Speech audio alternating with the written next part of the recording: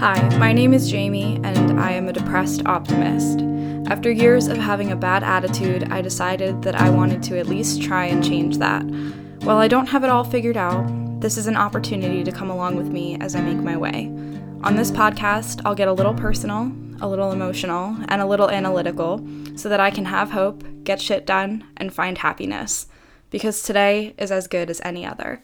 Hello, it's Jamie, and today I have an episode planned that I think is really important to me and a lot of other people that I know in my life. And it's just a subject that is sort of adjacent to things that I've been passionate about for a really long time. And that is senioritis, the science of it, and burnout, and particularly burnout with students. Why so many students are essentially running on empty, so stressed nowadays. And I think I really started thinking about this because I've always been a really productive student, even in high school, even in like my younger years in elementary and middle school. I've always been somebody that really enjoyed school, that really loved academics and academia, and all throughout college, that's been a piece of my life. But recently, I am a senior and I'm graduating college in about 2 months. I felt myself becoming slightly less productive, and not even less productive, but also just more fatigued and tired and drained. And I sort of identified this as senioritis. And I think that sort of for the purposes of this episode, it's really important to define what senioritis is. And when you Google senioritis, the first definition that comes up on Google is a supposed affliction of students in their final year of high school or college characterized by a decline in motivation or performance. And I think that that's definitely a piece of this, but I really wanted to dive into senioritis, why it happens, the science of it, the specifics of what it does to your body, to your brain chemistry, and why it seems that so many students in their final year of high school or university are beginning to experience this decline and this sort of lack of motivation and productivity, because it feels unhealthy as a part of our society, that it's a sort of expected thing that when these essentially kids, and I mean, I'm not calling myself a kid because I don't particularly subscribe to the idea that I myself am a child, but especially we can think about this even with high schoolers, which I think that it's a little bit easier to call high schoolers kids. But these kids, these young people and young adults essentially, are experiencing these really heavy moments of fatigue, and it's so common in our society. And I think that that's worth examining as a part of our education system, because this is a phenomenon that's particularly linked to the education system and the way that people move about it. And it doesn't seem very effective or very healthy that essentially for the last year of whatever educational track that you're pursuing, that you're not getting the most out of your education, or in fact that your education is impacting your mental and physical health in a negative way. I think that when I started to experience some of these things as a part of my last year of university, I really began to understand it as a sort of burnout. And burnout can be defined as a state of emotional, physical, and mental exhaustion caused by excessive and prolonged stress. It occurs when you feel overwhelmed, emotionally drained, and unable to meet constant demands. Burnout is something that is common in our society in general, specifically as it's linked to adults in the working world. Student burnout is definitely common. However, when you hear the term burnout, it's often associated with people who are working stressful jobs, like you hear about lawyers and doctors, executives, all of those kinds of people who are working really stressful situations are experiencing burnout. But burnout is something that I think, especially nowadays, a lot of people can relate to, no matter who you are, because we live in a culture that promotes excessive workaholism. So how does this relate to students and the way that students function? I think one of the first things that caught my attention about this student burnout phenomenon and why students nowadays are experiencing burnout so much more than probably students of past generations. There's a lot of reasoning behind it, I think, that we can delve into. But one of the first things that I started to pay attention to was this increase in productivity culture and the way that students feel pressured to perform and excel at higher rates than they probably were in the past, and also the increase in the cost of education, specifically college education, 4-year degrees, etc. Over the course of the past 10 years alone, the cost of a 4-year college degree in the United States has increased 37%, which is a large percentage, especially for that short of an amount of time. And while this doesn't affect everybody who's going to college, it affects a large number of student populations across the country. And what that has caused is this pressure and necessity for students to be working while they're in school. A lot of people who are in college right now are supporting themselves entirely, or perhaps are supporting themselves partially, when many years ago people could support themselves going through school by just having a part-time job or a summer job. With the increased cost of tuition, that has become pretty much impossible for anybody to do, and people are slapped with student loans. So what this causes in a lot of cases is students feeling this necessity, this pressure to be involved on campus and be a good student, but also to be working at the same time, and it causes this increase in stress.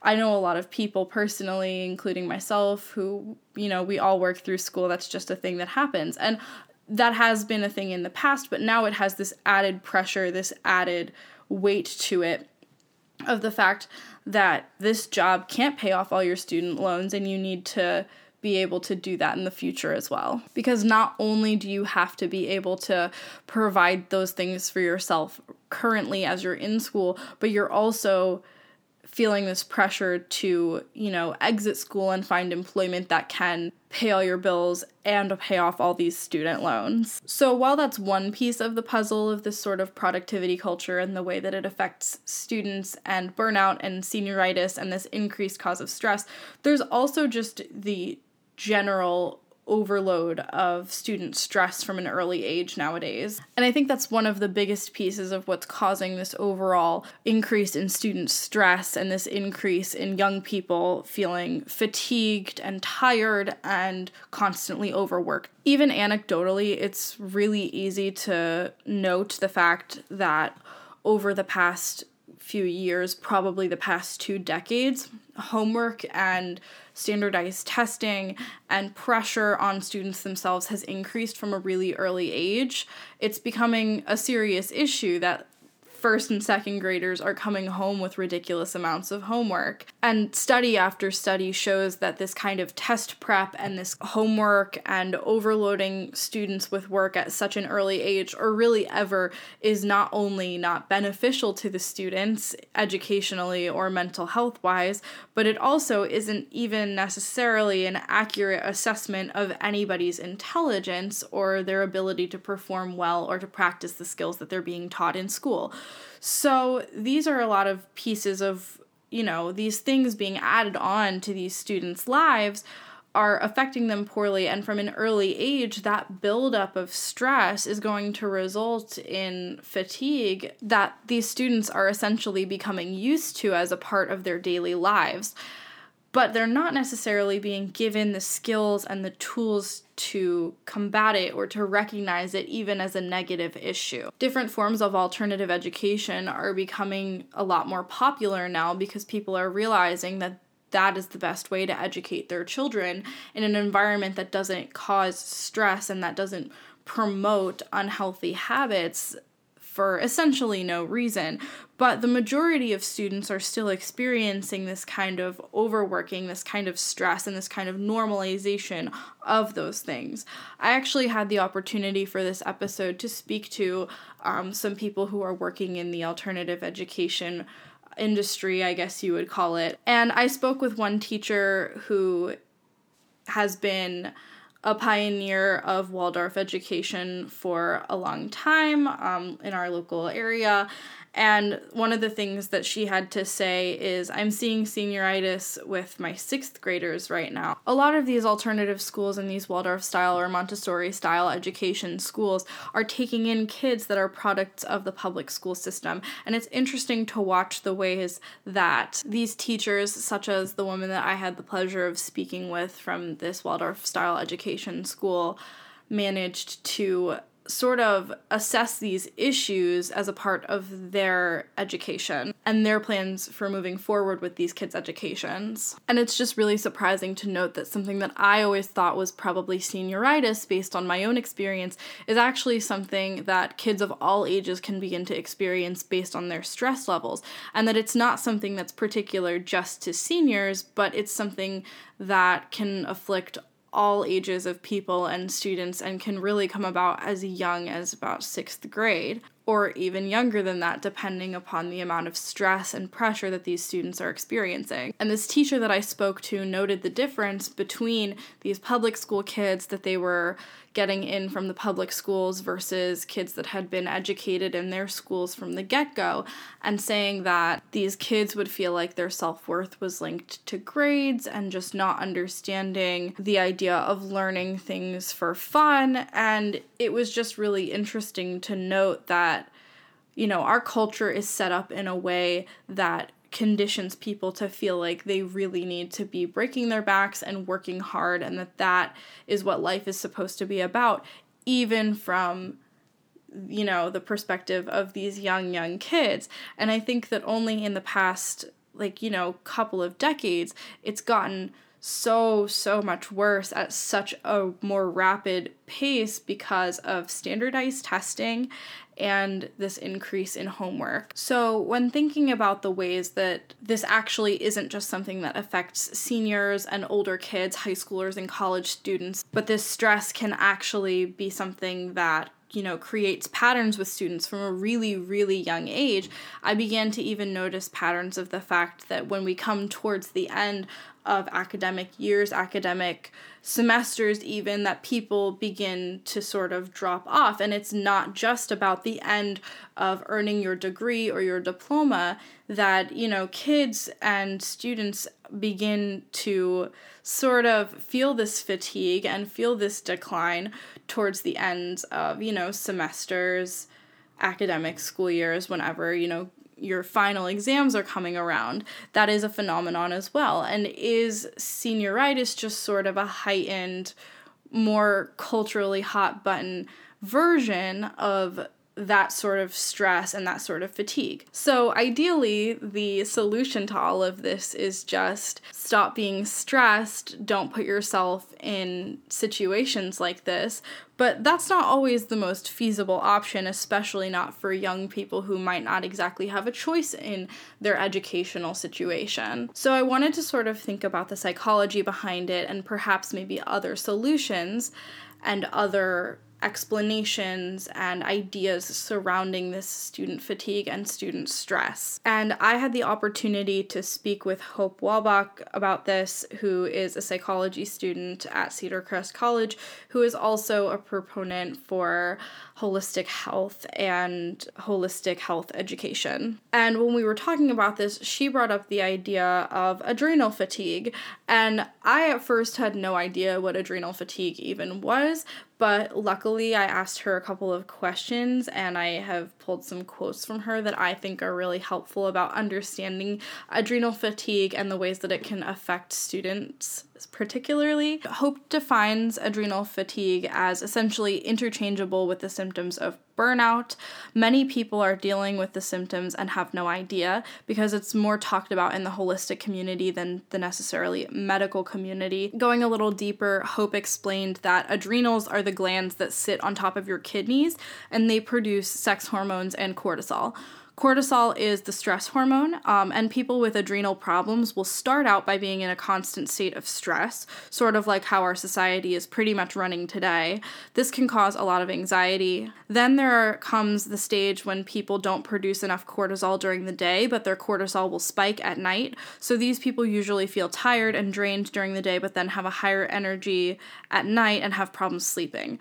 But the third stage is adrenal fatigue, which is a constant state of low cortisol production and low energy. This can be accompanied by depression, and at the worst point, people struggle to get out of bed in the morning. Hope even says that she personally went through this herself, and with such high demands on us, with society telling us that we have to be in a constant state of go, go, go, never slowing down, it can be really hard to recover from. When asked about its correlation with senioritis, Hope had to say, "I think that burnout is a part of senioritis, but it isn't the whole picture. There's only a certain amount of stress that people can take constantly before burning out. So in that aspect, I definitely think that senioritis is related to burnout. It's a load of mental and emotional stress that can't be handled effectively by most people for a long time." So I think it's really important to note that in this day and age, with all of this stress and all of this overwhelming anxiety that can be caused by such a high pressure environment like school or like a very high pressure work environment, that this sort of fatigue and stress that we're experiencing can either result in or be a result of very serious physical ailments to our body. It even affects things like our hormone levels, which is really scary, come to think of it, especially for young teenagers, young adults, and growing individuals. So I think as both a student or somebody who's experiencing this kind of stress or senioritis who wants to break the cycle, or maybe a parent of a child who's in school, you're probably going to be asking yourself this question, both for yourself and your loved one or loved ones. How do I stop this from happening? Because I don't want myself and my kids to be involved in this constant cycle of stress and unwellness as a result of these high demands. I think the best solution is really going to depend on you and your family and the needs that you guys specifically have, because no two people and situations are exactly alike, and no two people have the ability to sort of do the same exact things and provide yourself with the same exact kinds of care. But I think that the number one thing that is really important, at the very least, to do is to structure an awareness around the kinds of work that's being demanded of you and your kids, and being understanding of exactly what those needs are, whether you're feeling tired that day or perhaps are structuring the boundaries and limits on what kind of activities you want to sign your kid up for, or the kinds of activities that you yourself want to be involved with on campus. Even if we know that maybe the environments that we or our families are in are not necessarily the healthiest, that doesn't mean that everybody has the resources and the life opportunities to leave college or take their kids out of public school and either homeschool them or place them in an alternative school. Some of those things are going to depend on what career path you're going for if you're a college student, or where you live and what kinds of financial opportunities your families have if you are thinking about your own children.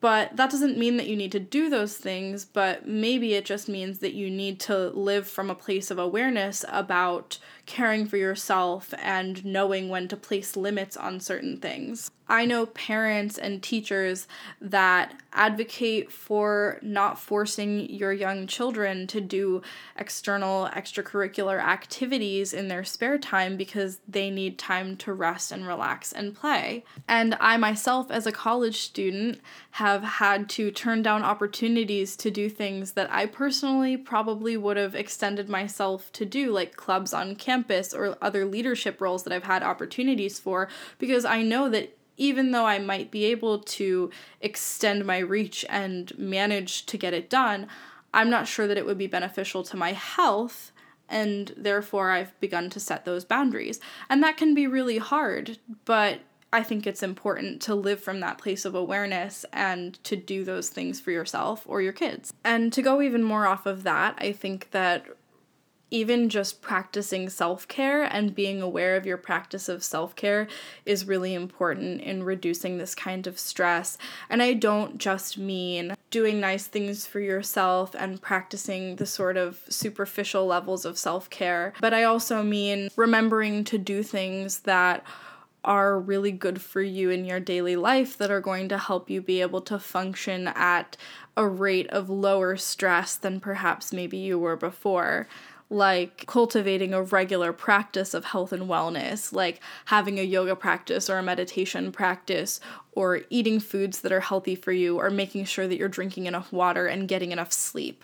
And also being conscientious if these are things that you're doing for not just yourself, but your family, being conscientious of ingraining that in your kids and making sure to teach from a place of wanting them to be aware of those things, not just doing it as a regular part of life, but understanding and insisting that these things are important for your kids to carry with them throughout their lives. I think that this is particularly important for teenagers to, constantly be reminded of these practices of self-care, because I think in a lot of ways, teenagers are experiencing some of the worst of this fatigue, and they're in a place where they're near the transition that comes with, turning into a real adult, and that's when a lot of these practices are going to be most beneficial for them. Besides those things, if you are able to do more for yourself and for your family, and to center the education of your children or your own education in your own life